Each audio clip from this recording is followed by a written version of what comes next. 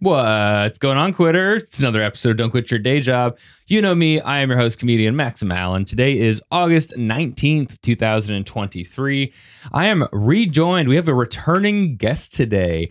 Last time I had her on, we talked about her hairstyling career back when I was keen on not talking comedy with people, but now I don't care. So she's back. We're talking comedy. It's Greenpoint legend, Bailey Pope. Oh, hey. It's good to be back. Yeah, thanks for coming on. It feels like so long ago that we did that at your old apartment and everything. Yeah, you were probably in the first 50 episodes, I think. So, maybe. I remember thinking that I probably should have been asked sooner. And I was mad about it for a long time. Oh, no. I lost sleep over it, and I hope you did too. There's people sometimes who I find out you were episode 38. Oh, wow. But there are people who I will find out, they'll be like, I want to do your podcast sometime. I'm like, you were already on it. And they're like, no. Literally, I didn't have Chris Sharon for a long time. And we hang out every week. Yeah, she was like that immediate fold of people when we all first met. Yeah. Early pandemic kind of stuff. Yeah. So, but now this podcast, I'm just kind of interviewing people about comedy. I have no limits. I'm like, if I find someone who doesn't do comedy, that's just a bonus at this point for this podcast. Hell yeah. And part of me, I've been really stressed out about capitalism this week, like cost of living and stuff like that and planning for the future. And I was like, maybe I should just pivot this to only interviewing business owners.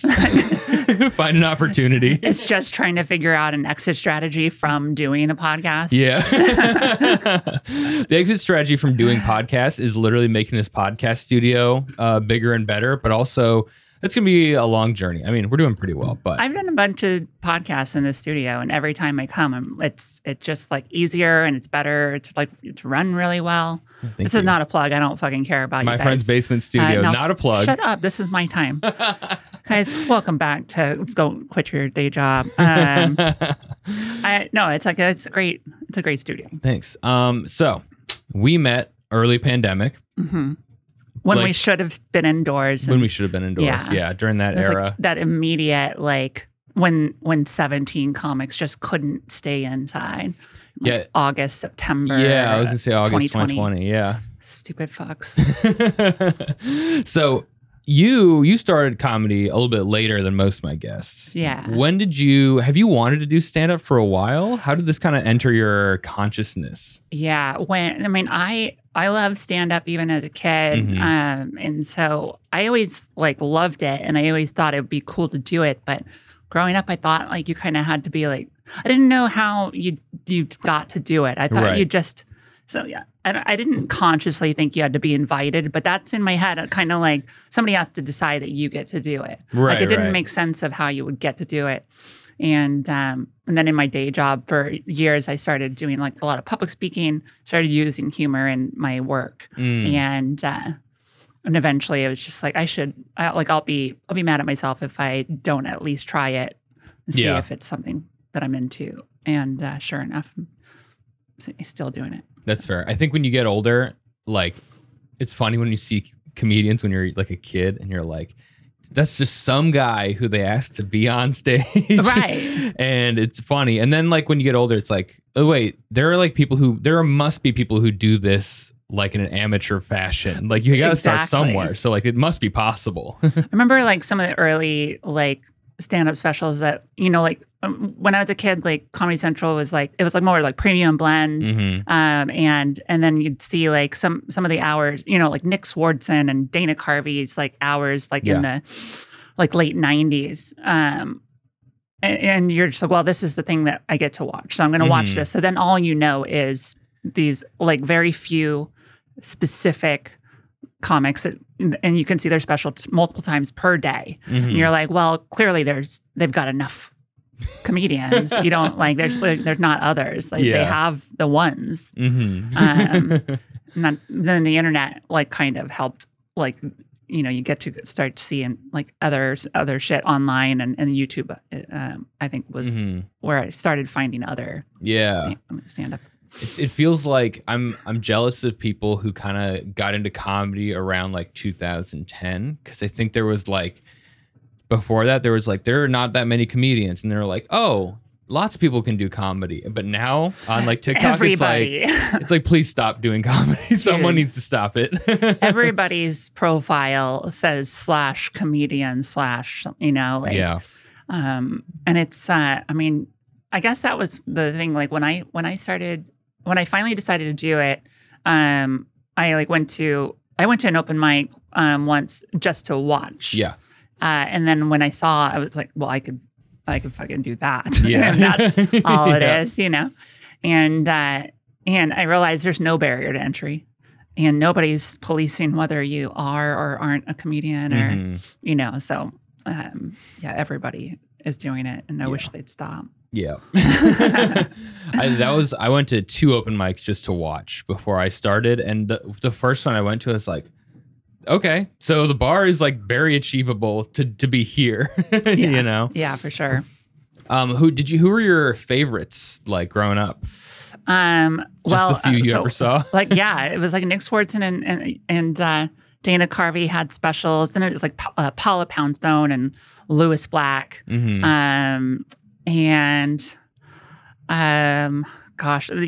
were like, but then like a lot of stuff that got passed around when I was a kid was like Pablo Francisco. Oh my God. Yeah. His whatever special he has on YouTube was like, I remember in high school crying, laughing at it. Yeah. You know, the one where he's like really sweaty and he does all the impressions. It was a lot of the impressions. It was like, Kermit Frog as a pimp, and a lot of I tried to I was on a road trip with my girlfriend last year, and I was like, I want to listen to like some of like old comedy that I used to be into, and I put that album on, and within like 20 minutes she was like, I really don't want to listen to this anymore, because it's like it just doesn't age. His shit did not age well. It's pretty brutal. Yeah. I can't wait for 20, 30 years from now when people look back at the stand-up now and go like, that like dating is hard shit was like really bad. Like, you supported Tinder as a corporation. Yeah. Right. After you said 30 years. That's going to be like 5 years. Like from moving forward, it's every 5 years. People are like, I can't believe we said that in public. I can't believe they were labeling their own sexualities like that. We're all just balls of light and energy. Just throwing it in each other's faces. Specious, yeah. So you're like, I want to try comedy. I'm going to regret it if I don't give it a go. You go to an open mic, you watch. Then where was your first open mic that you actually performed at? My first, like, I had done a little bit here and there, like pre-pandemic. But the reason why I started, like, I got like real serious like in the pandemic, because all of a sudden my day job, I wasn't traveling. Yeah. And so it's like, pre-pandemic, I was traveling 2 to 3 times a month for my job. And so there was no way to like fit in anything without like then not seeing my girlfriend or whatever, Right. And but then once I was just home 100% of the time, it was like, I've got time, and like it's like now or never to like really try to sort this out. And so I started real hard. And my first one was an open mic at $3 Bill. And it was like a queer mic that was popular before the pandemic, but it was like the first one to come back, and it felt like a good place to like restart and actually give some like real effort to it all. Had you been writing for a while, like in the background before you gave it another shot, or were you? So I actually took an online comedy class because like I'm like really obsessive about things. Okay. Like I go hard. And I was just like, you know what? I'm just going to fresh start, like really like think it out and be like professional about it. And so it's like, I'm going to like make sure that I've got some sort of foundation. And so I took this online course out of Lincoln Lodge in Chicago. They had like a femme, or like, basically, I forget how they say it, but it's basically everything except for dudes. Nice. Kind of thing. And so it was just like an week like online class that about like the theory of writing jokes and stuff. It was run by Alex Kumin, who lives here now, actually. Incredible comic. And she was like actually a really great teacher. And then that just like kind of gave me the confidence that I had 5 minutes that had been kind of worked on and like looked over by an actual working comic. And then that just gave me like more foundation to feel like I was allowed to start in like a real like serious way. Right.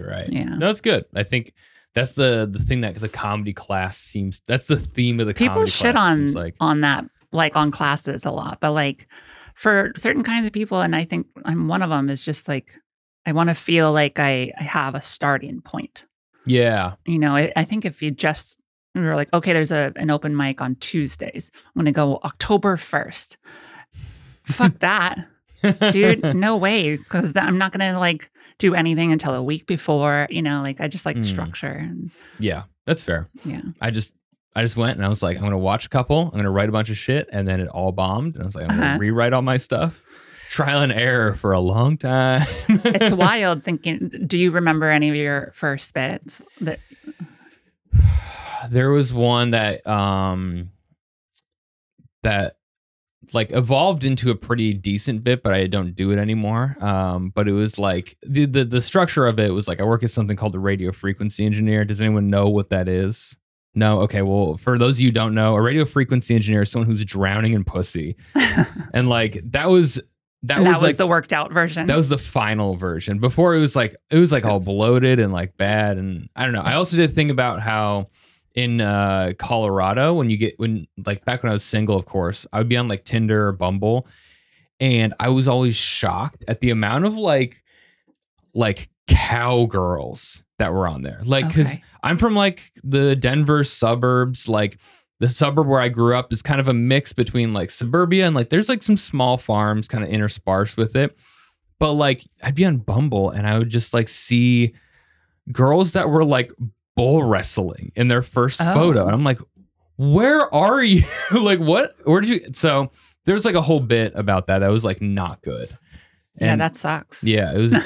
It was really weird. I like described them as like people who like aren't racist, but whose dads are definitely racist or something like that. Calling them cowgirls and not horse girls is a strong call. Yes, they were not horse girls. They were like full like ranch hand type girls, like dungaree kind of folks. Yeah, like, totally different. Okay. Like when I think of horse girls, I think of a suburban person who owns a horse that lives over here or rides horses over here, not someone who is like out in the mud with the horses at 5 a.m. Got it. Those are different boots. Different boots, yes. Horse girl is kind of Swifty energy. Ranch hand is like something totally different. I'm on board. I get it now. Yeah, that makes sense. Anyway. It was terrible. I remember the first time anyone laughed at any of my jokes really was me just like, there was one person at this open mic who was like an audience member. And every time someone would tell a joke, he wouldn't laugh and he would go, okay. Hell yes. And it was abysmal energy. And I just got fed up and I just like called him out and like roasted him. And that ended up getting a laugh. And I was like, okay, so clearly I can be funny on stage. I just haven't been writing anything funny. Hell yeah. So I don't know. I think I would have benefited from a class and someone been like, here's how to organize this thought into a real thing. Yeah, it's at least a good starting point. But like, you really, my boss in my day job for a long time, he always said this thing that's like, there's no shortcut to experience. Like no matter how many classes you take, you still are only going to figure out like how you do comedy by just doing it an insane amount. Yeah. That's a good way to put it. I really thought, like when I started, I was like, I'm gonna be Tig. I'm gonna be deadpan and quiet and like awkward vibe. And like one of my first bits was about being an introvert, and then I compared it to the potato famine. And it was like this long drawn out. It was supposed to be awkward, but it was this long drawn out thing about how the Irish goodbye comes from it's tracked back to the potato famine. And so I go in and I like break and I said like I did like a history of potato famine. And then I was like, so likewise, sometimes when I'm just a little tired at a party, I leave. Like, and I thought that it was such a long, awkward, and somebody else could do something like that. But I realized real fast that that's not actually my vibe. I think that's one of those things where to do that like tense, awkward comedy, like especially when you're brand new at comedy, that's a really hard thing to pull off. You have to be so not give a shit about what anybody, because it's so long. It takes so long to get through it, and like you have to be more brave than I am. Yeah, I also found when I was starting out that like jokes like that would work if you're like in a tight crowd. Like if there's like a room that has like a lot of people in it, an awkward joke works well because it's awkward and someone realizes how weird it is and they kind of giggle and it's kind of contagious. That's true. But if it's a sparse room, then it's just you just being fucking weird. Well, and I was doing it when we were doing shit in parks. Yeah. Yep. The very first time I ever met my co-producer, Sasha Vondi, we were at a mic in McCarran Park in Williamsburg, and I was doing another long bit, awkward bit about something that happened in my car at the time. It was bad. It was like, and I never even did it long enough to figure out anything good about it, but I remember him laughing out loud, and I thought it was doing well. And then, like, after my set, like, I realized the only times he would laugh like that was when people were, like, making fools of themselves. Yeah. Yeah, that's great. There's a lot of sets, like, I noticed at, like, Mike's, sometimes Lee will laugh like that, and she'll just start laughing at, like, a joke that's, like, bombing for whatever reason, and then people will laugh at Lee laughing. Oh yeah, and the comedian on stage will be like, "Okay, it works." It's everybody who knows Lee, like, just loves to watch pain. Yeah, that's tough though. It's funny. I can remember Sasha's like first jokes really distinctly. Oh yeah, we became friends real fast because I just thought that he was like such a specific weirdo for being as young as he is. But like he's, we connected real fast, and we're not the same at all. Our comedy's not the same at all. Very different. But I just remember connecting with his. I was going to call it work, but that's pretty grand. I connected with what he did. Yeah. We all met at a park mic in Prospect Park. Yeah. That was the whole time. That was like a real cool time of like, what else are we going to do? So we're all going to hang out every day. Yeah. At different parks. Different parks. Your baby. backyard. Yeah. And shit. Yeah, that was great. I remember during that time being like, this is so much more fun than indoor comedy. I hope that we can just keep doing this next year. And the answer was no. You're broken. You are going back inside, and you're going to go hang out inside and pay lots of money. Yeah, for sure. Yeah, once the bars started opening up again, I have a day job, so I've been trying to figure out what to do with all my stacks of money, and so now I give it to the bars where I perform for free. Yeah, because I'm killing it. Amazing.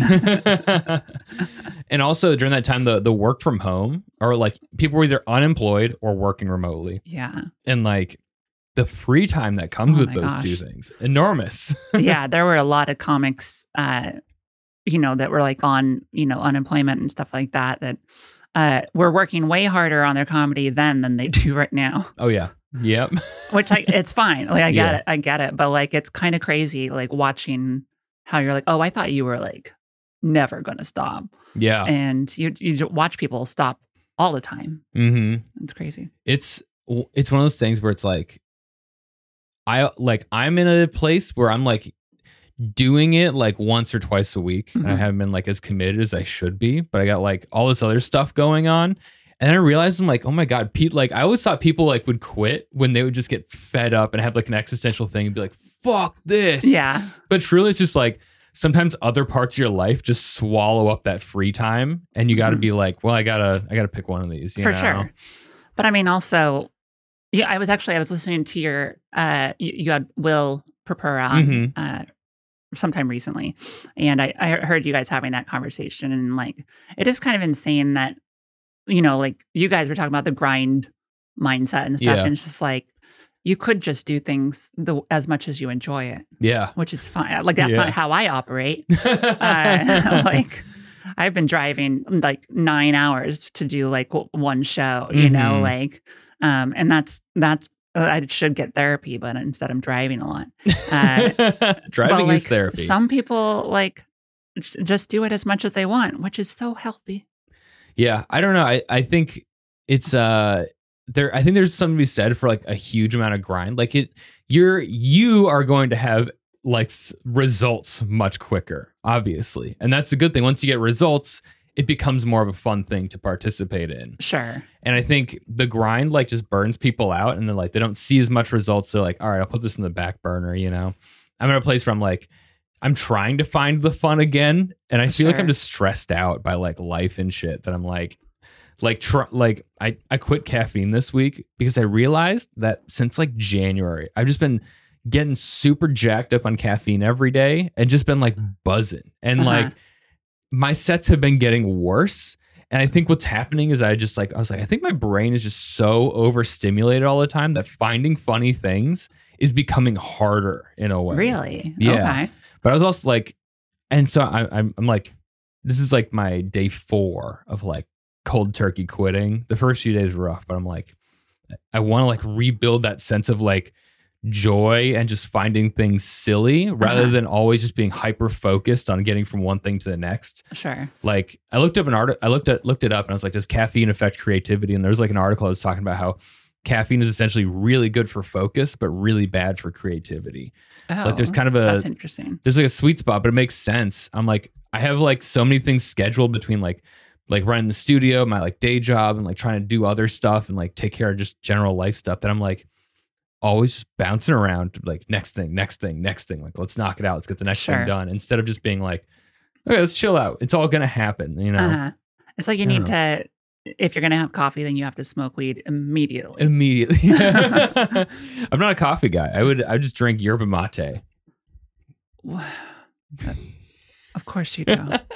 The guy from Boulder, Colorado, confessing that he drinks yerba mate every morning and has a problem with it and needs to quit. That feels right. Well, you're from Boulder or from Denver? I'm like from Denver area. Like I'm from Arvada, but that is like 20 minutes south of Boulder. And I lived in Boulder before I came here. Oh, so right. Okay. So I was in Boulder like last month or 2 months ago or something like that. And like obviously you fly into Denver and then I drove up to Boulder. I drove like country roads all the way up, which is a lot of fun. I saw a fucking monster truck at a gas station. I was like, hell yeah, this is why you take the country roads. And I was staying. Do you know Cody Ulrich? Yep. He's the person from Boulder that gets mentioned the most on this podcast by my guest comedians.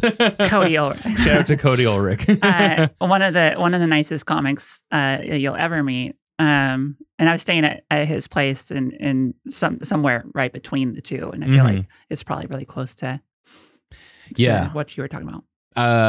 What's kind of nice about the like Denver area and like Boulder is like everything is like pretty close. And everything is connected. It's car world. So everything is connected by like a highway. So Denver and Boulder are only like 20 minutes apart, essentially, by highway. So, dude, that train though that goes from the airport to downtown Denver, the light rail, what a big change. I haven't ridden it yet. Oh, it's great. I need to. Like my family always like picks me up at the airport, but and then you're still an hour from anything you wanted to do. Basically, that's where all the cowgirls live. Yeah, way between out there. The airport and the city. I remember when they started building homes near the airport, there's like some like subdivisions that are getting built up there. Be like, who is buying these houses? And I do remember I was like, when we were like approaching and I was seeing some like pockets of houses, like you started there. Yeah. You didn't start near the highway or close to the city. They were just like, what about over there? They're like, we got to get the cheapest land possible and start there. Wild. Yeah, growing up, I always thought that like if you lived east of I-25, you were in Mm. Colorado because you had to be, not because you wanted to be. Because on the other side, that's where you have people who are going to the mountains all the time and like getting that Sure. outdoorsy stuff. But It is very different. I'm one person. I was in Vail like a month before Yeah, Boulder, and that is a whole different vibe. That's Mars. Like those people are way different. I had a lot of fun, but like it was a festival, like Vail Comedy Fest, really well run, like very, very well run festival. And the guy, Mark Masters, he understands that community really well. And none of the comics coming in really know what he knows about those people. And so he makes a real big deal about nobody can repeat material. And it's because he knows that it's a bunch of rich people who are going to come to every fucking show that weekend. And like they need to have a new show each time. Yeah. And so all the comics are like, what the fuck is wrong with this guy? Like he does that for a reason. Yeah. Like if all of us like hadn't known, it would have been a lot less fun, but it was a really fun fest. But Vail's so different. We stopped in, is Frisco a town? Yeah. We stopped in Frisco on the way up and so somebody who is this guy that was driving us from the airport, he lived there and he like let us stop for a bathroom break in Frisco. Yeah. And as we were pulling in, I was like, this feels like the town that you stop to buy a personalized engraved knife. And he laughs and he reaches into the center console of his car and he's like this. No, like Frisco and Silver Lake or Silverthorne and not Silver Lake. Oh, disgusting LA? Comic brain. But Frisco, Silverthorne, and like Dillon are all on that lake up there in Summit County. Oh yeah, sure. Those are like, I mean, the property's like really expensive up there, but those feel more like working class mountain towns because a lot of people like work at the resorts and stuff.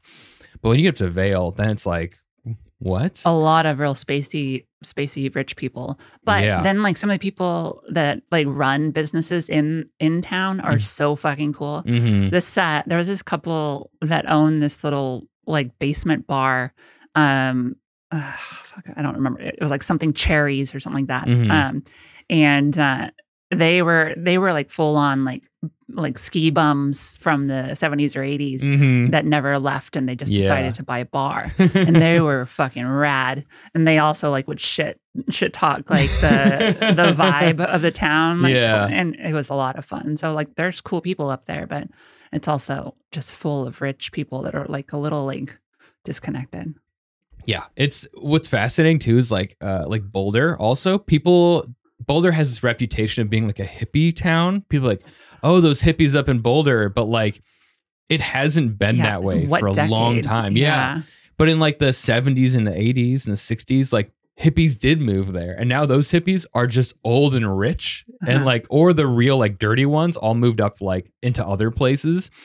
But I remember being in Boulder and being like, oh yeah, Boulder is very affluent. Like these people are really rich. Like you can see it everywhere.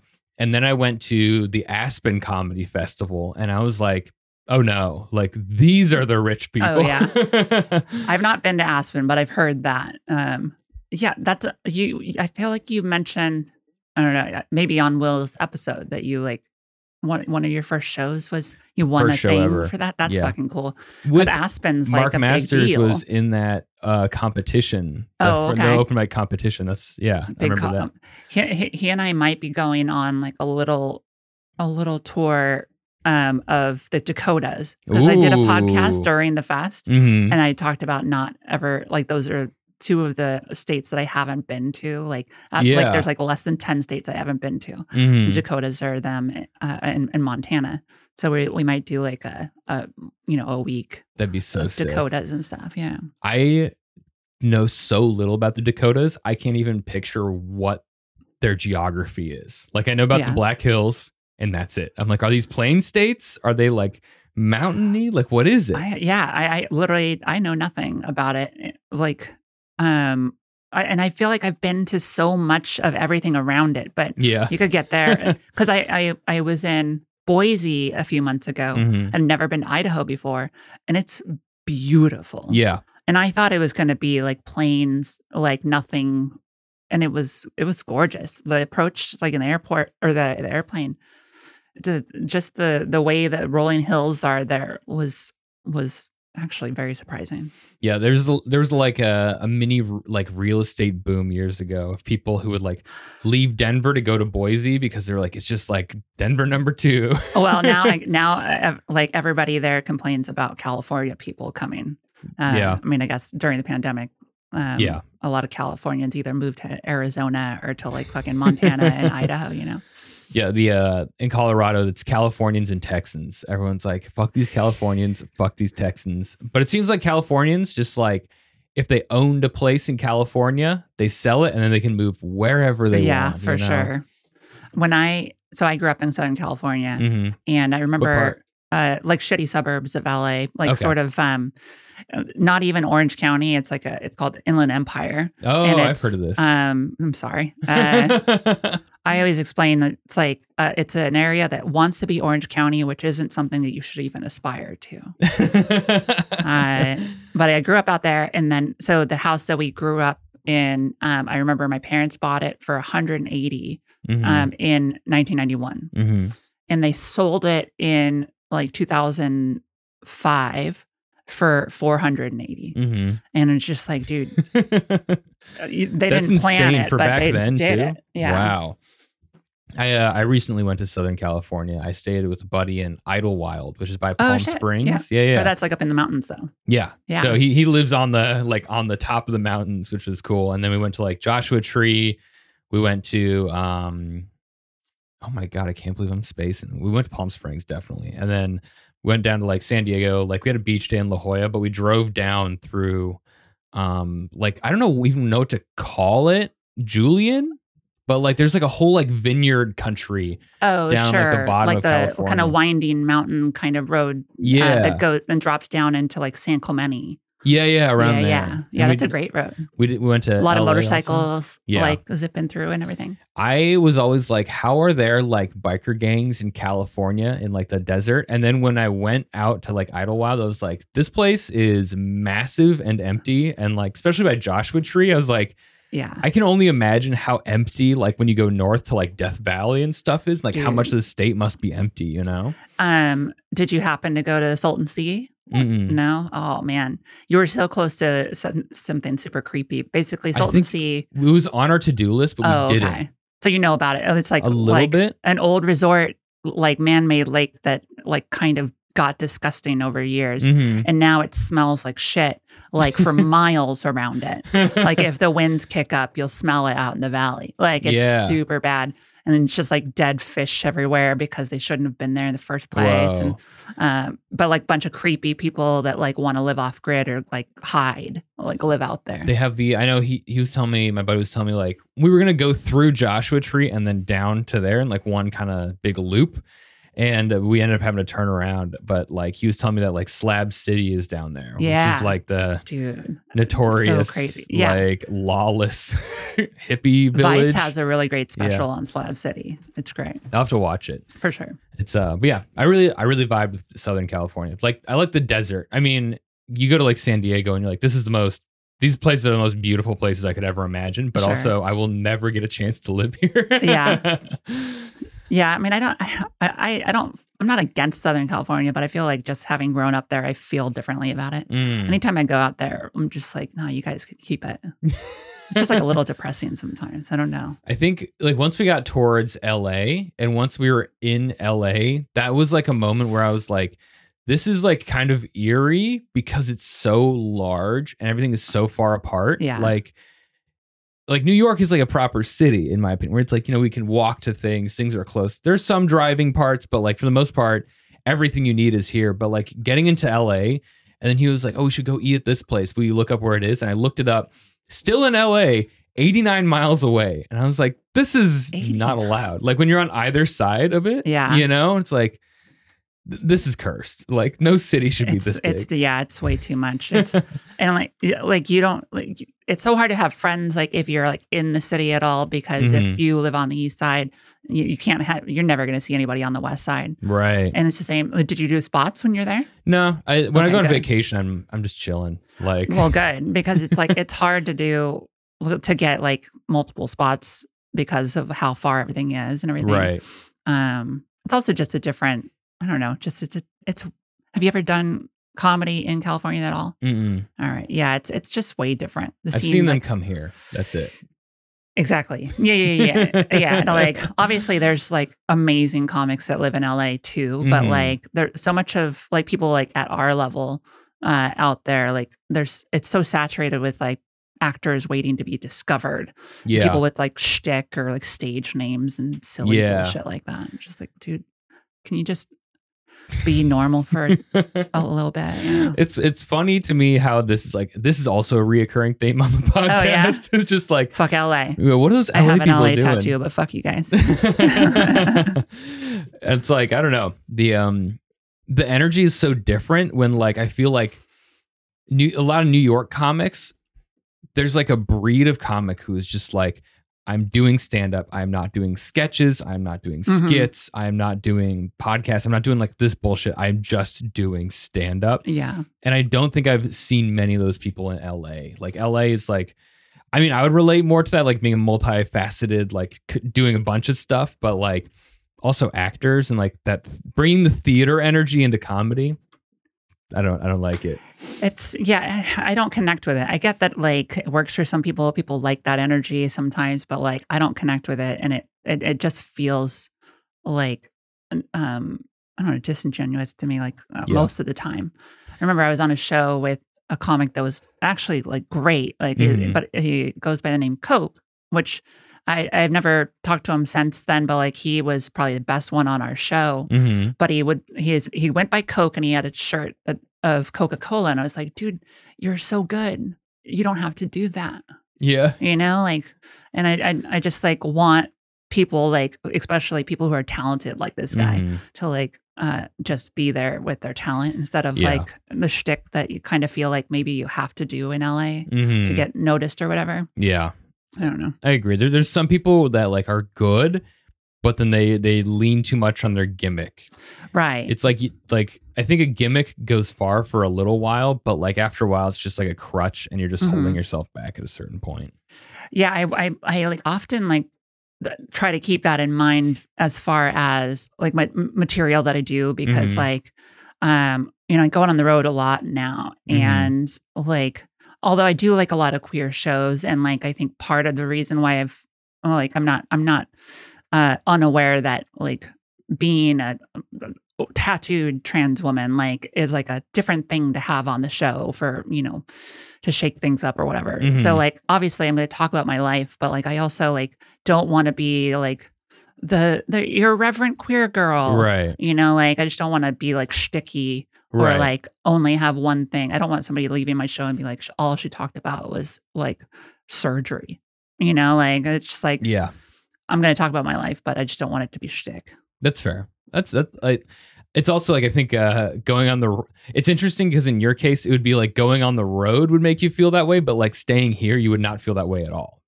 Well, and that's kind of why I started going on the road more. It's because I realized how like, you can get so comfortable, exactly what's going to work in Brooklyn. But like most places, believe it or not Brooklyn. Not Brooklyn. Yeah, most places are not. Yeah.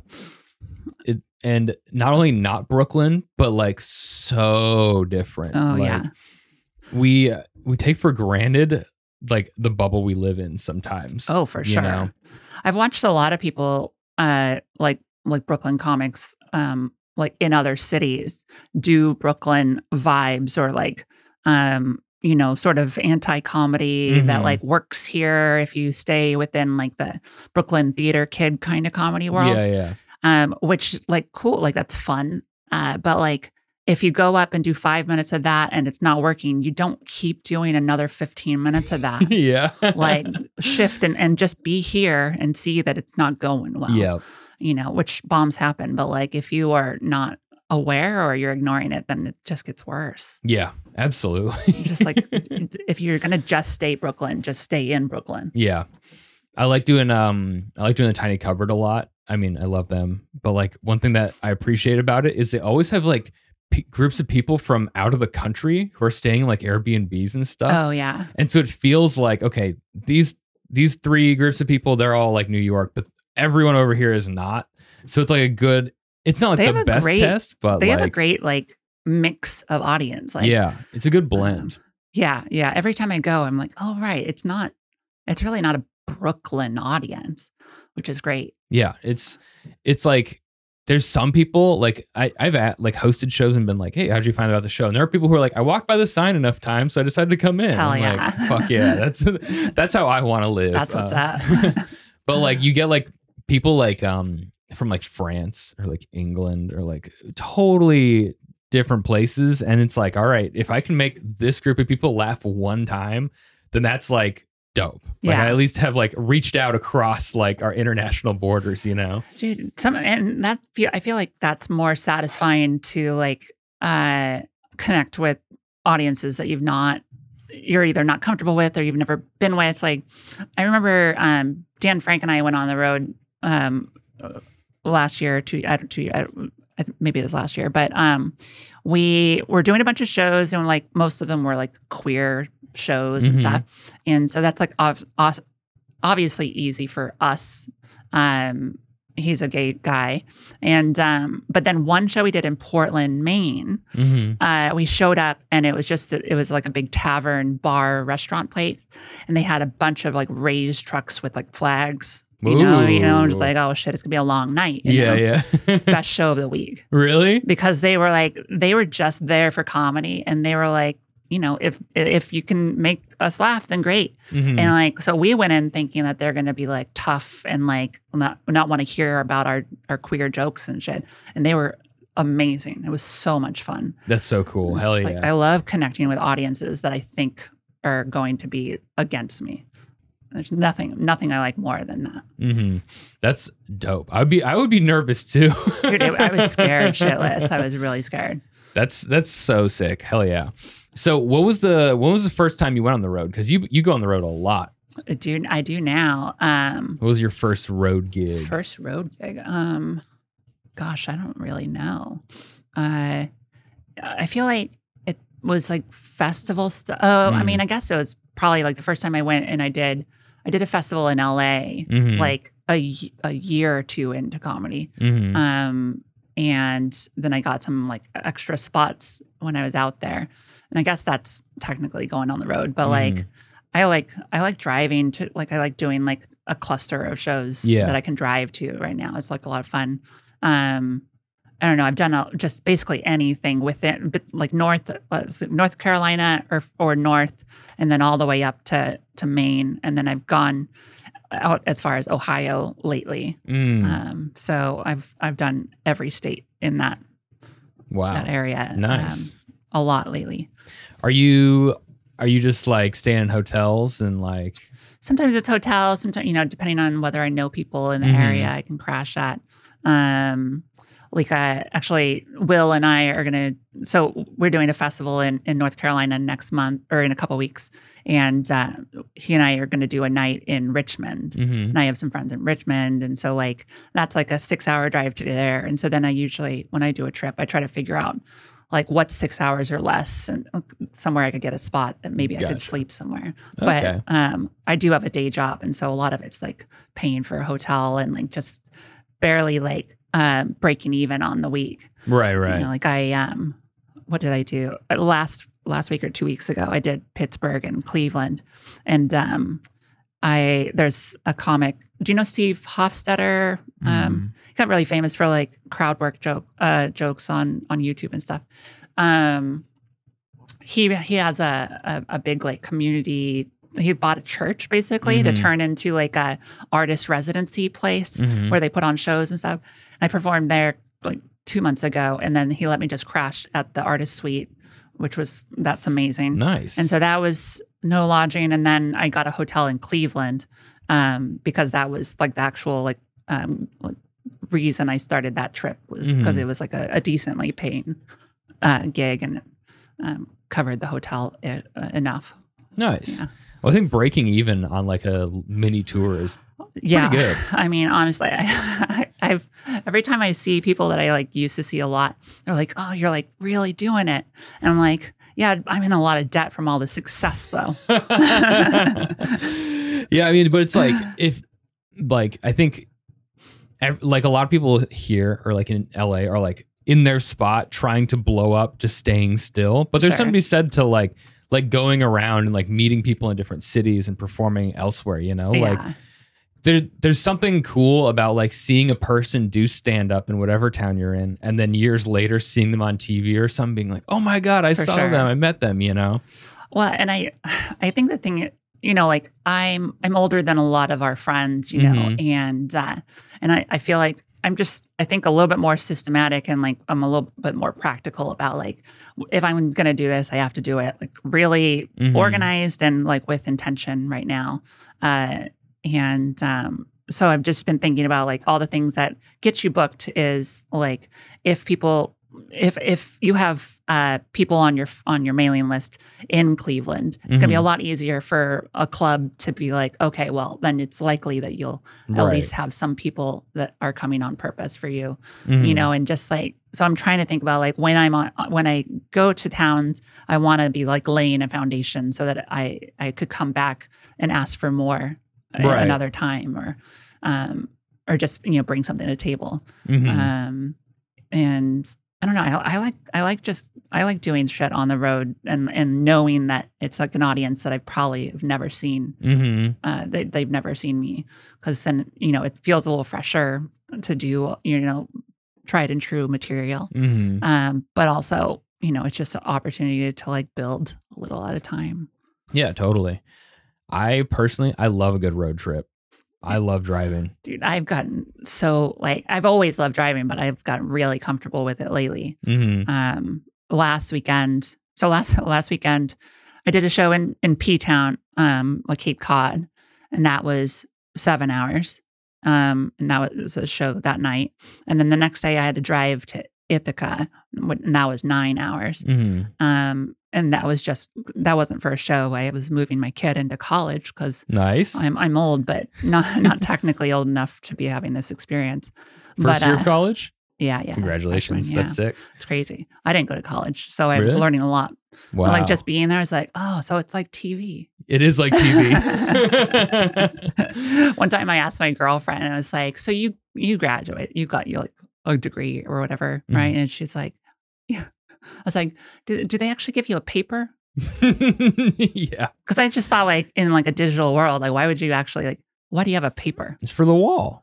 So yeah. See, where's yours? It's at my mom's place. In a box. In their storage unit. Yes. Yeah. I guess in my mind, I just thought it was like a system online that like your employer could check that you did that thing. Absolutely not. It's just a paper. See, it's all bullshit. It is. When I got my first job out of college, it like blew my mind how little evidence they needed that I graduated college. Oh my God. They didn't ask for like some employers will ask like interns or like fresh graduates, like their GPAs and stuff, which I think is bullshit. But this job was literally like, they had parts on the table and they were like, what do you think this does? And I was like, I like knew like it was a specific set of like RF stuff that I did know about. And I knew like like I kind of knew what most of it was about because they don't really teach it in school. And then they asked me a couple other like simple questions and they're like, okay, yeah, like sure. And I'm like, you mean that I could have been lied? For a YouTube video? Yeah. I could have lied. I didn't even have to have the degree. I could have just happened to study what you guys sell and then just come in here. Like, see, that's insane. I remember when I got my job that I still have, like this was like 13 years ago. I got this job at a big corporation, and I didn't go to college. And so first off, that was a new thing for their system. They'd never hired anybody without a college degree. Whoa. And then they were like, well, okay, where'd you go to high school? I was like, that's also a problem. I did graduate technically, but like it was from an adult school that probably still exists. And so then I had to try to see if I could get my transcript from the school that I had graduated from forever before, and they're just closed during the summer. And I was starting during the summer, and they're like, "So you promise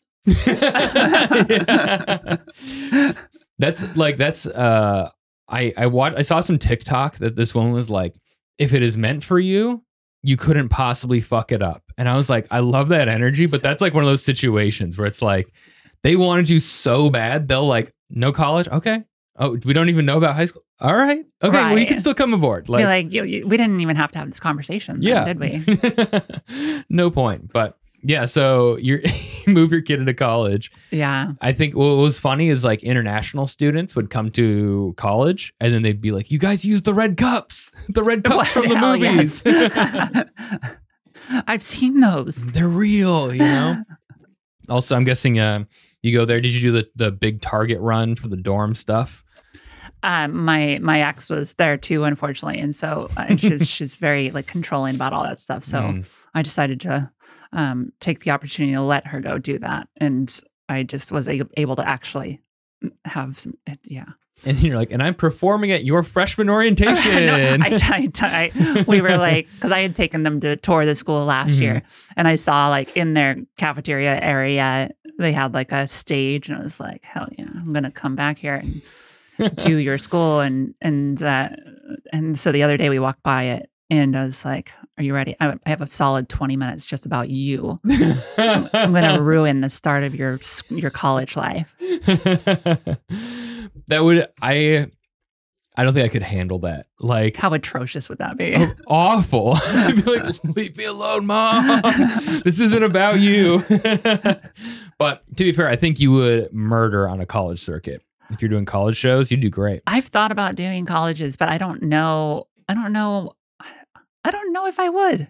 I don't know if like really? I feel like I might be a little, because I'm like kind of my stage thing is kind of mean. And like, I don't know if that would fly.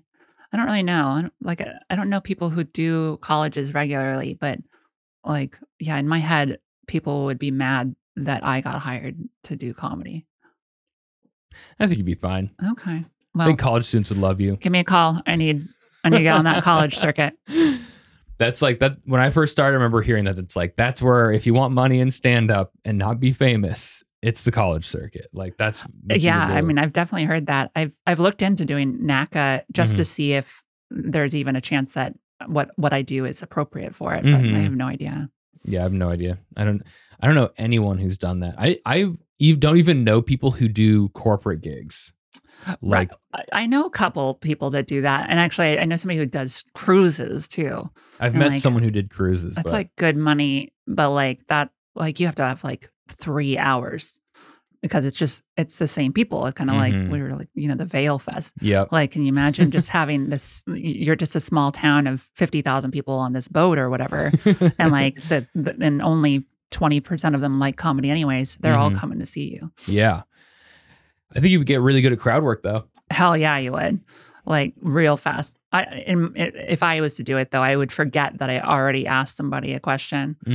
Like I have the worst memory with people. Like I just feel like everybody's familiar. Like I've always seen somebody's face. Okay. And so everybody's always new to me. I am so the opposite. I am so like distinct about people. Like I'm the person who like watches a whole show before my set and I can remember every detail about every audience member that they've shared with the other comedians. And that's why you're a better person than I am. I want to remember things. I so badly want to remember things because it makes me feel like inside that must mean I'm like not as good a person as I want to be. If I can't remember people's names or faces, like it sucks because like when you look like me or you tattooed like this and everything, like it's kind of hard to forget that you've met this thing, but like that it's always like some 25-year-old white girl that like is so happy to see me and I'm like, oh, fuck. And I don't want that, but it's just reality sometimes. I remember like a couple of years in, Lee would complain that people would like recognize, like other comedians would be like, oh, I know you, you're Lee Lola. They'd be like really friendly and she wouldn't remember anyone. And she's like, she and I have talked about that before. And like, how do you like, dude, I could spot you a mile away in a crowd. Like you are one of a kind. Like people will remember you. Yeah. Yeah. That's, I mean, you're leaving a mark on people and it's good. So I still want to be a good person, yeah. but And if they're happy to see you, maybe you've it's been just a not good in person. the cards. There's been people who have been like nice to me. Like I went through this last year where there would be people who were being nice to me that I didn't really like. And I was like, oh my God, that's because I've just been nice to them. Like every time they've seen me, I've just been friendly. She's like, hey, how you doing? Good to see you. And then they're happy to see me again. I'm like, there's people you don't like? Yeah, there's some people I don't like. There's not. Interesting. It's very few people, and it's very easy to break out of that category. Okay. So, but like some people, I'm just like, I'm not crazy about you. You have to be like a really fucked up person for me to like straight up ignore you. That's what I was like. I was like, that's surprising to hear you say that, because I feel like you're just down to connect. I definitely am. Yeah. I got the golden retriever thing. And I didn't expect I would ever be that person. Like when I was younger, I was so shy and introverted. And now that we're doing this, I'm just friendly to everybody. And like, it feels like a regular amount of friendly to me. But people are like, oh, you're so nice to everyone. I'm like, I guess. Like, this is the bare minimum, right? I almost have, I don't know. I don't even know what people think of me sometimes, because like the closer I get to people, the meaner I am to them, because that's just like the way I like connect with people. It's like, you're a roaster. I roast people, and like I feel like I'm not going to change, but like I know that doesn't always work. But like so a lot of my actual friends are like, oh, Bailey's a fucking bitch. But anybody who doesn't really know me is just like, she's surprisingly nice. And so like, well, don't get too close because it gets worse. Yeah, that's interesting. It's the opposite of what you'd expect. Yeah. I don't know. I can't not. I don't know why. I love roasting people, and it's good. I'm finally doing a roast for the first time in a while. Oh shit! Who are you roasting? I'm roasting Brian Boucher. Oh fuck yeah! Which will be a good roast. I'm excited. Once again, I feel like I'm a more roastable person than most of the people I roast, which is challenging, but it's like a situation that I didn't know I was creating for myself by like hosting events at my home. Sure. Yeah. I feel like everybody thinks that they're more roastable because they know everything about themselves, or they see themselves a certain way. I don't know. I mean, I think in a real way, I guess I am more roastable. I did a roast actually once against Karthik Raj, and we met to like talk about like stuff, so figure out material. And I was like, well, you know, I transitioned this long ago, and he's like, well, I wasn't really going to do like trans jokes. I was like, what the fuck are you talking about? Like, what are you also not going to do tattoo jokes? Like, those are my personalities. Like, what are you like? It's like, dude, definitely do. And he had some killers. And, but yeah, like sometimes you are very roastable, but I think everybody's roastable, especially when they're as nice as you are. Oh, okay. Yeah. So fair. Like, I love making you feel small. Yeah, I don't know.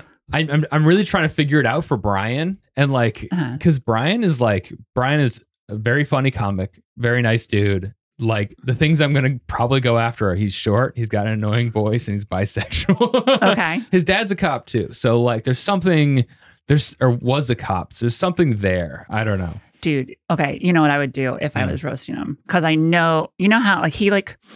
The way he writes is like very concise. Yeah. Every word is like pre-planned. Yeah. And like, so he's obviously going to write that way for the roast.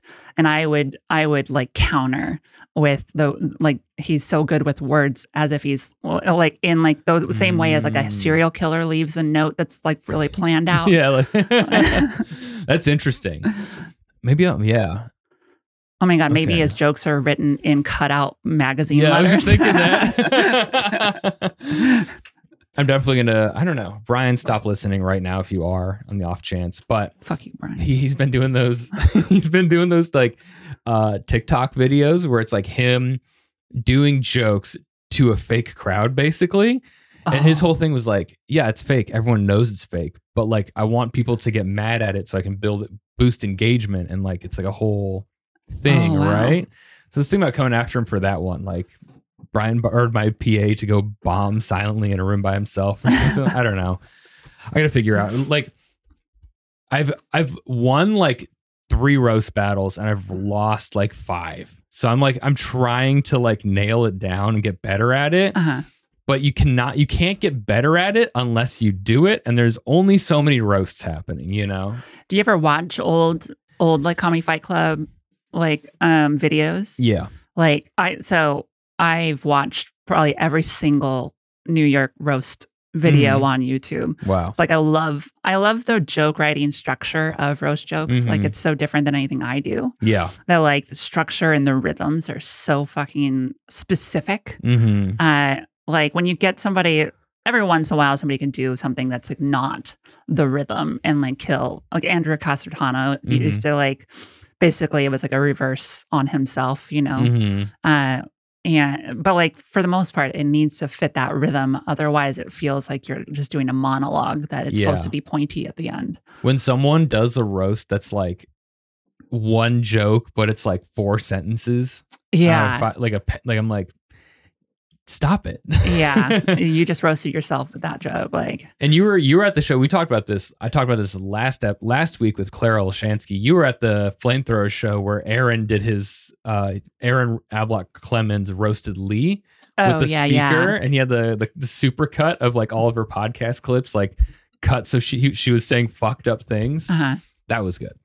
Yeah. I mean, I like everything because it basically it has to be like very specific, like anti-structure to be surprising. But even like I remember, have you ever seen a clip of Andy Samberg doing? I forget who he was roasting, but like he's not a mean person, obviously, and so it was so perfect. He like all of his jokes were basically about himself. Like it was shitting on himself the whole time, but every single joke felt like it was going to be a regular roast joke. And then it was like just him not knowing the structure, understanding what's going on. And like that was perfect only because everybody's gotten used to the structure by that point. Right. There was one, Mac O'Hara roasted Belton, and he had some great ones where he was like, wow. I mean, Was it brutal? It was amazing. They Really? were like the highlight of the night. Every joke was like so good. And Max starts off, he's like, I'm only going to say nice things about Belton tonight, okay? Belton, you've never sexually assaulted anyone, right? But there was one. That's a wild battle because Belton's wildly delightful and polite. Yeah. And Mac is like a hilarious, horrific person. Yeah. Like on stage, you know, he says some of the most fucked up things. And the two of them against each other is really funny. Yeah. And like, I think Belton gets slept on sometimes. Like, Belton can roast really well. So it was a good one. Hell yeah. But I'm like, I love the roast battle. Like, I like the writing challenge. I feel like you mentioned earlier, I think a lot of my material normally is very loose. So having to cram an idea and make it just short and clean feels very satisfying. Oh yeah, to create that and it's have a it puzzle. Work. Yeah, it's just like math. Like it's really satisfying. Was comedy already not nerdy enough? Let's add the math to it. I'll get super nerdy about it. We got way off track way earlier. You were talking about going to Boulder for shows. Yeah. What shows did you do out there?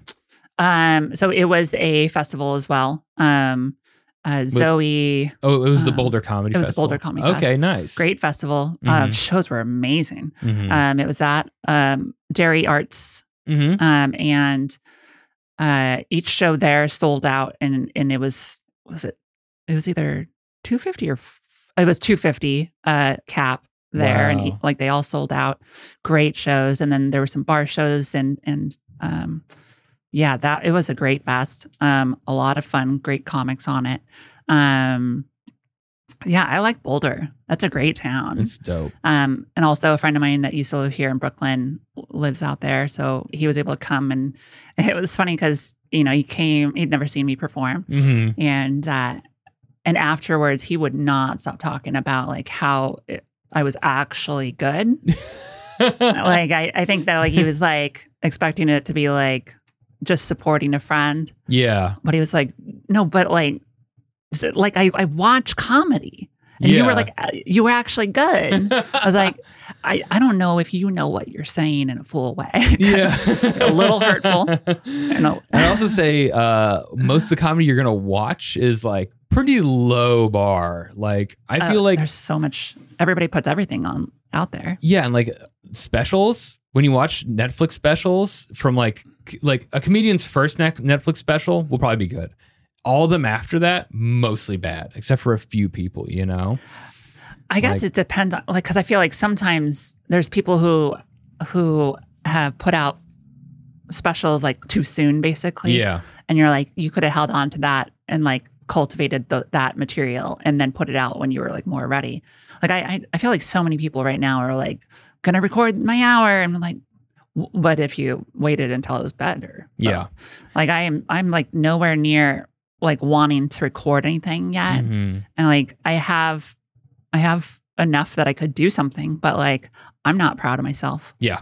And so like Yeah. I'll wait because I don't want that. I just listened to Jay's episode, Mm-hmm. and she was talking about like all of a sudden not having any material left, and that's like, yeah, I don't know how I would feel after like just suddenly like overnight being like, oh fuck, Yeah. who even am I? I feel like it'd be like a relief. Like Some of it, yeah. I mean, I definitely have some stuff where I'm like, I kind of need to do that joke because it sets up this other chunk that I still actually like and everything. But I think at the same time, where I'm at right now is because I'm so much newer than, people that are actually ready to release stuff. Mm-hmm. Most of my jokes are like really like, this is who I am. I have like jokes about my name and like about coming out and stuff. But like right now, my whole set would be like kind of introducing myself. Right. But then my second one, I'm like, who even would I be at that point? Right. It's just very new to think about. Like, interesting. Not being able to like rely on so here's my identity. See, I have such a lack of that when I do it, it feels ingenuine because I'm almost like, whatever. I'm not gonna get hung up on that word, but like, I feel like when I try to write that stuff, I get sick of saying it. Sure. Like I got some jokes about being married, right? It's just like, it's been like a year since we got married almost. And like, I'm already almost like, cut all that stuff. I don't know. But Sure. like, I'm just like writing jokes about shit that's happened to me recently that I feel strongly about. And I feel like I'll have like, here's 10 minutes of stuff I love. If I recorded a special, it would be like popping a pimple. It'd be like, oh, I don't have to think about telling that shit anymore, you know? I feel like a weight off my shoulders. I don't know if you get this. So I've been trying to like revisit a bunch of old material that I stopped doing because it wasn't working as well as other stuff. And I'm not sure if it's because it was bad or I got tired of it or both. Because like, I think as you grow as a comic, your new stuff, it's better. And so then it actually gets better laughs. And then you get used to that, like needing that kind of laugh. And then when you think about like, was that other stuff just not good or was I not good enough to deliver it yet? Yeah. And so now I'm revisiting all this stuff that like I could be using if I just put new eyes on it. Right. But I just don't know. Sometimes I'll pull up an old bit, I'll redo it. I'll just do it again as far as I could remember it. And it does way better than I remember it. And it's just because I'm better than when I wrote it. But sometimes it's like, oh, okay, it's just a bad joke. Okay, got it. Fine.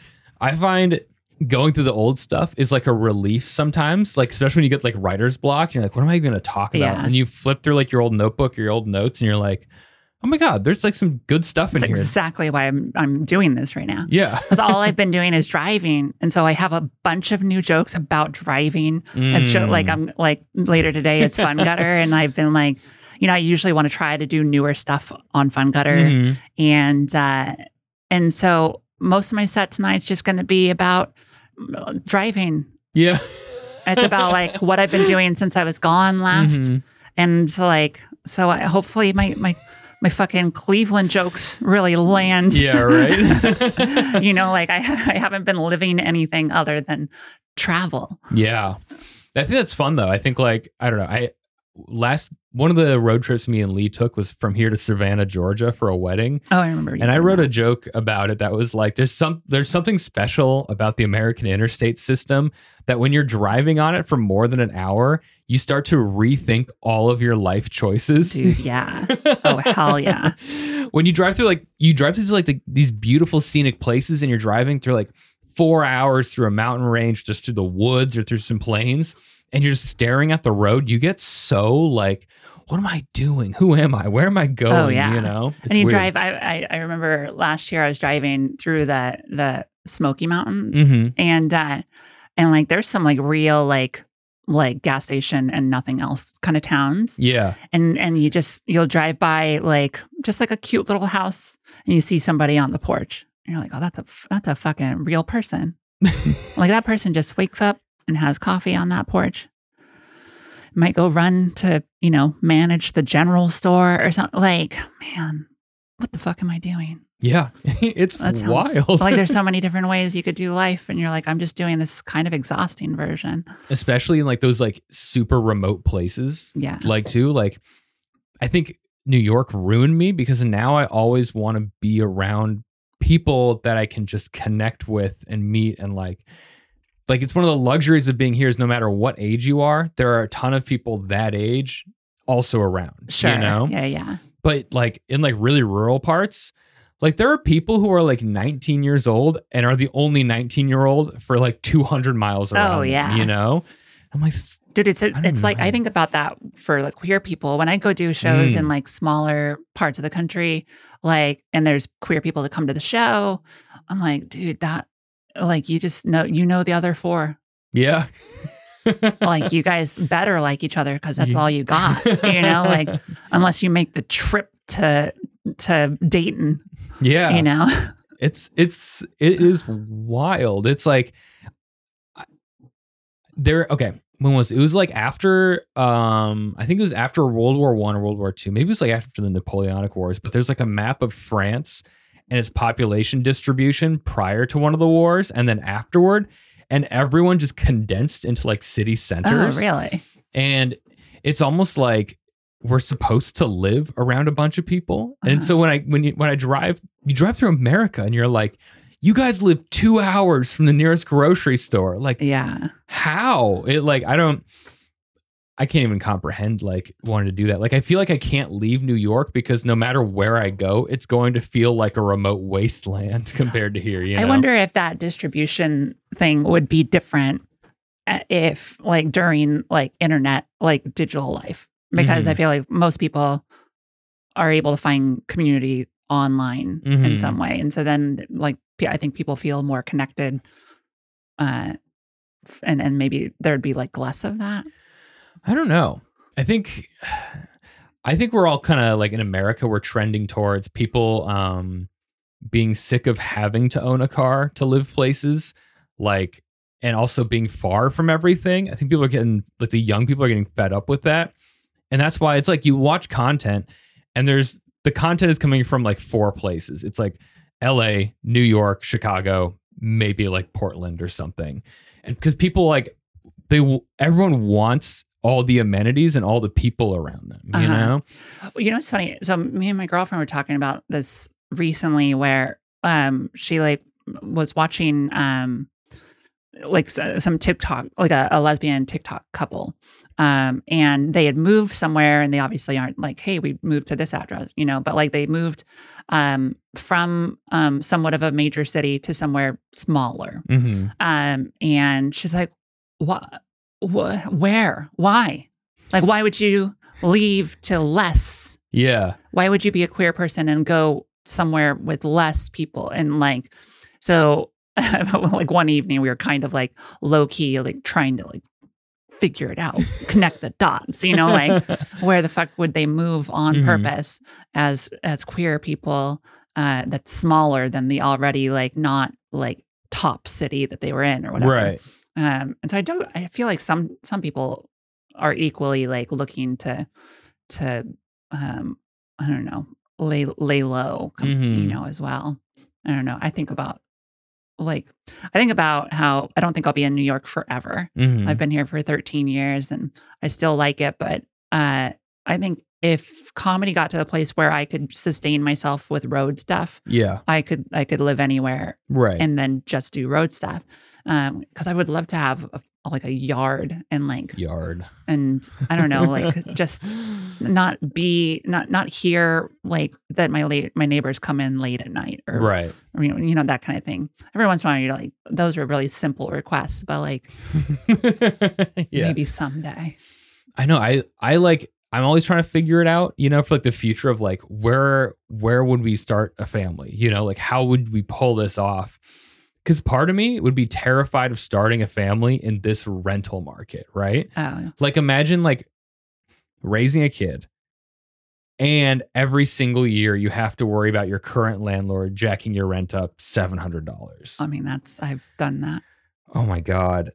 It's so stressful to even think about that. My fantasy, there's I'm always rotating them through my head about what would be the best option. It's mom's basement. Mom's got a big basement. 2, there's some parts of Michigan, where we got engaged that are really beautiful countryside and small beach towns essentially. Oh, okay. Where it's really nice. They have good amenities, but it's kind of out of the way, but not too out of the way. But the housing is pretty cheap. So I'm that could be sick. And then sometimes I'm just China. Just start over. Just roll those dice, baby. They got better healthcare options, so it should be okay. Does Lee's family live there? Yeah, they're in China. Do they have a basement? I think they got a couple. Hell yeah. Problem solved. But yeah, it's so looking at New York, it's for me, this experience has been so cool living here and connecting with people and meeting creatives and meeting people who are pursuing all sorts of life paths, that the thought of moving somewhere where people are just kind of waiting to die is very scary. When living in New York, everybody's doing whatever it is they're doing way bigger than they need to. Yeah. No matter what you're doing, you're the fucking best barista that, or you're the, whatever, everybody's doing everything huge. I think about people that I grew up with in my hometown, even though it's a suburb of LA, it's still just like any other shitty hometown, and people who shit on our hometown but never left, right? Still live there. You're fucking Rancho Cucamonga, and it's no, you're allowed to leave. This is on you now. You're why it sucks. Mm-hmm. Yeah, I don't shit on my hometown at all. It was a pretty nice area. I enjoyed growing up. I mean, the way Rancho. So we lived in a place called Rialto until I was 10. Rialto was not safe at all. I remember we didn't know because we were so young, but we used to play this game where you stay below the window sill. We found out later it was because when my mom would hear gunshots and stuff. And so then when I was 10, we moved literally half hour drive to Rancho Cucamonga, which was at the time the 7th safest city in America. Mm-hmm. And all of a sudden I was able to skate around the block, I walked to school, and I remember being able to just be outside alone. I was dude, this is the best place ever. So I enjoyed growing up where I grew up, and it was the music scene was fun because it was you could do it. And everybody had a garage, and it was, a lot of, we were the poor people on the block, but a lot of my friends had nice houses, and they had a good equipment and stuff for the bands that we were in and stuff. Mm-hmm. It's great. That's sick. I remember being a kid, the going outside thing. We moved to Colorado when I was 4, and we lived in an apartment building for a little bit, and then we moved to a real house in a suburb.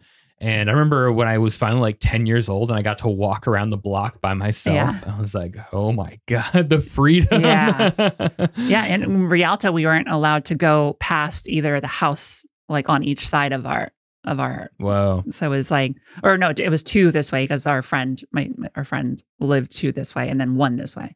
So I would just skate up and down the sidewalk there.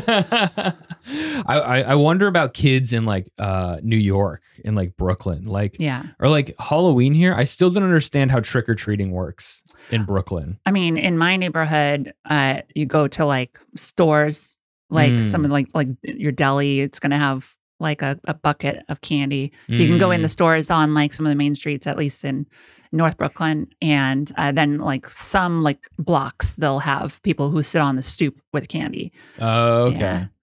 That makes sense. Yeah. I've heard other people like their building, if they live in like a big building, you can go door to door in some people's buildings.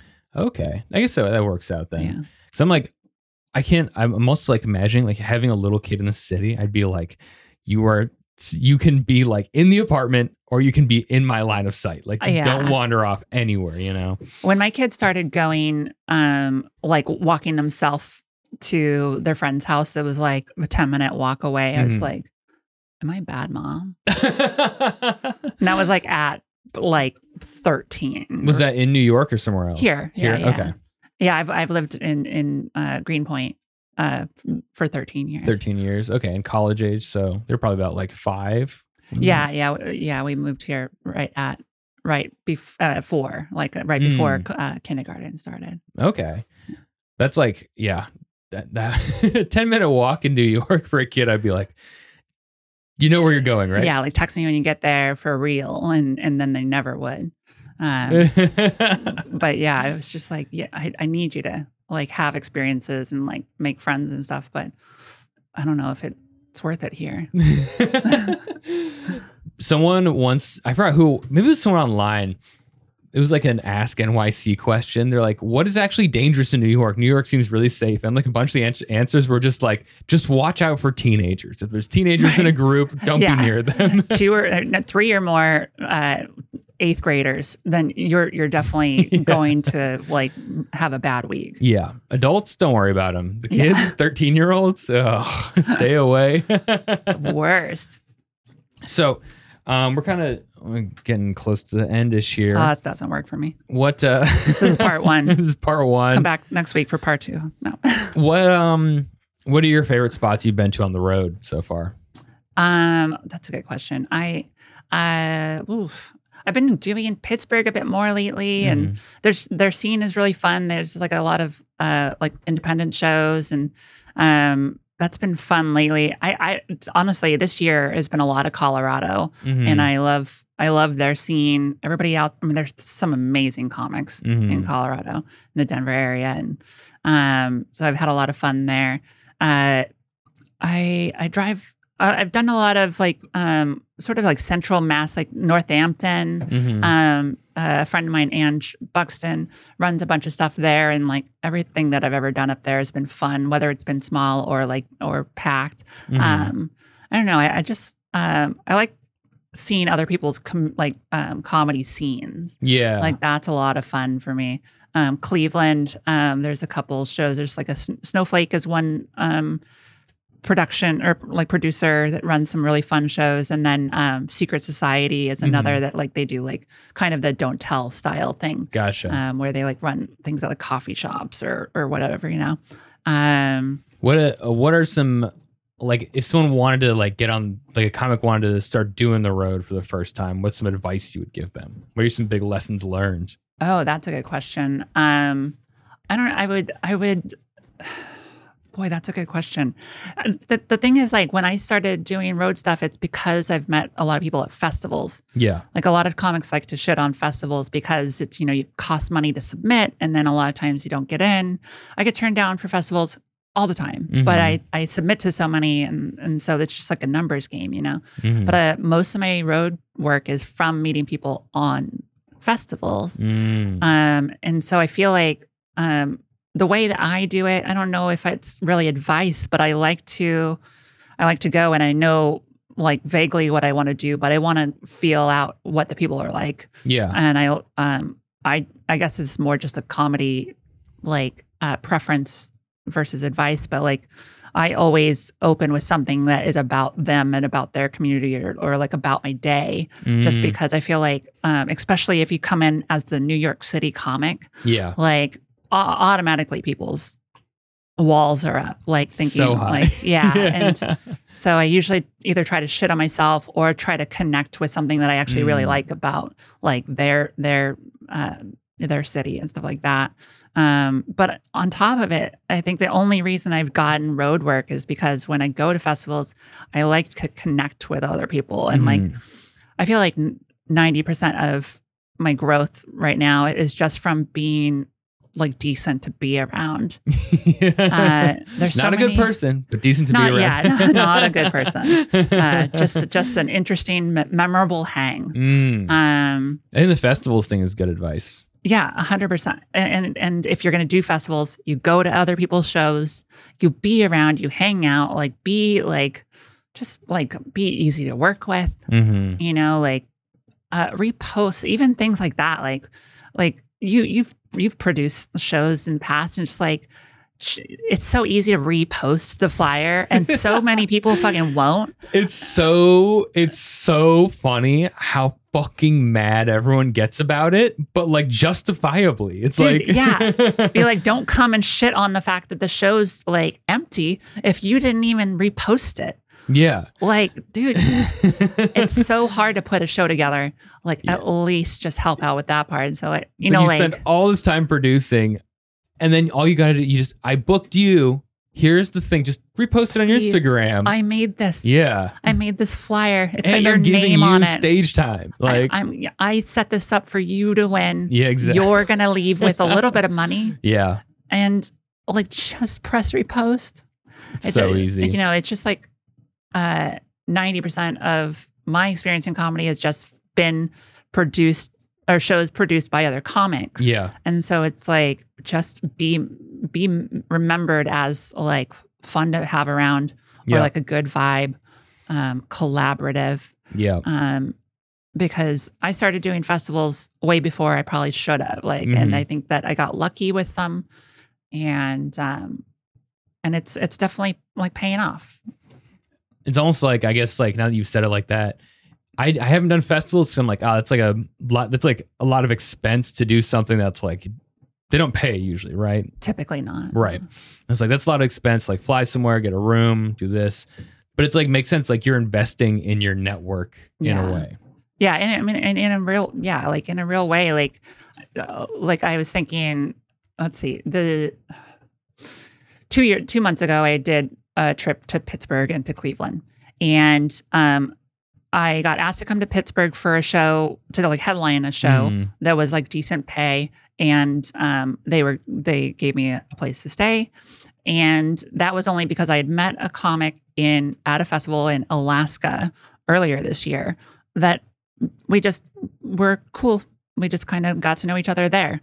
And so, you know, he wouldn't have hit me up right if we hadn't met and it hadn't gone well. And so even though I spent, I mean, honestly, I probably lost, I'd say $1,200 by going to Alaska. You know, I made back a portion of that already from just having met people there. And so you kind of have to play a long game with it, you know, like if it's going to cost you $1,000 to go to Boulder Comedy Fest, just make sure that you're taking, you know, merch, you know, to like give away or anything, you know, like I make stickers. I think about you a lot when I get stickers made because you love making stickers. Yeah. And hell yeah. So it just kind of, I feel like you kind of have to have a little bit more business mind about it if you want it to pan out. You know, it's an investment. It's $1,000 to go meet a bunch of people that might remember liking you and booking me. You know, Zoe, who runs Boulder, she's incredible. She's also very funny. But she's also really a very giving producer, like very like accommodating. And she, you know, she's like, please let me know when you can come back. We can do some shows. And so like those are shows that I would not have known how to get set up. And so it's all just like little things that you're just kind of building up a dam of like little connections. Yeah. That's a good way to put it. Interesting. Cause I like, that's how I think about like the local community and scene, Yeah. like all the projects and things you collaborate on, people you meet, but it makes sense like to build that nationally / internationally as well. For sure. Cool. Hell yeah. Well, we're down to our final question. Okay. What do you love about stand-up comedy? It's community. 100%. It's community, it's connection. I like that it's something that pulls all sorts of different people that wouldn't connect otherwise together, whether it's with other comedians or whether it's with an audience. I love like connecting with other people. And one of my favorite documentaries is the Comedians of Comedy documentary. So it's like Patton Oswalt, Brian Posehn, Maria Bamford, and Zach Galifianakis. They like them going on the road and like they're all kind of weird fuck ups at that point. And them just being together as like awkward like nerds and finding this like really beautiful community. And so comedy is like more about community than anything to me. Hell yeah. I love it. Where can people find you? Hell yeah. The BaileyPopeComedy.com has got all my dates. And then you can follow me on Instagram at the actual Bailey Pope. Guys, go follow Bailey everywhere. Go to her shows. Get on her mailing list. Hell yes. If you're not in New York, get on her mailing list and be like, hey, do a show here. I will text you only if I'm coming within 2 hours of your zip code. And go to Fun Gutter as well. Yes, Fun Gutter. Come tonight. You won't hear this before that, but I hope you were there. Guys, build a time machine, go back in time 3 days and go to Fun Gutter. Don't fuck this up like you always do. Fun Gutter is a monthly show, though. It's a monthly show. So go check out Fun Gutter, run by Bailey and Sasha Von D, former multiple time guest. Yeah. They got a band. They got jokes. It's great. Oh yeah. Thank you for coming on. Thanks this for is great me. Having you back on. Super fun. I'm glad that you're getting out there. Big day for both of us. Big day. Have fun driving. Bye, guys.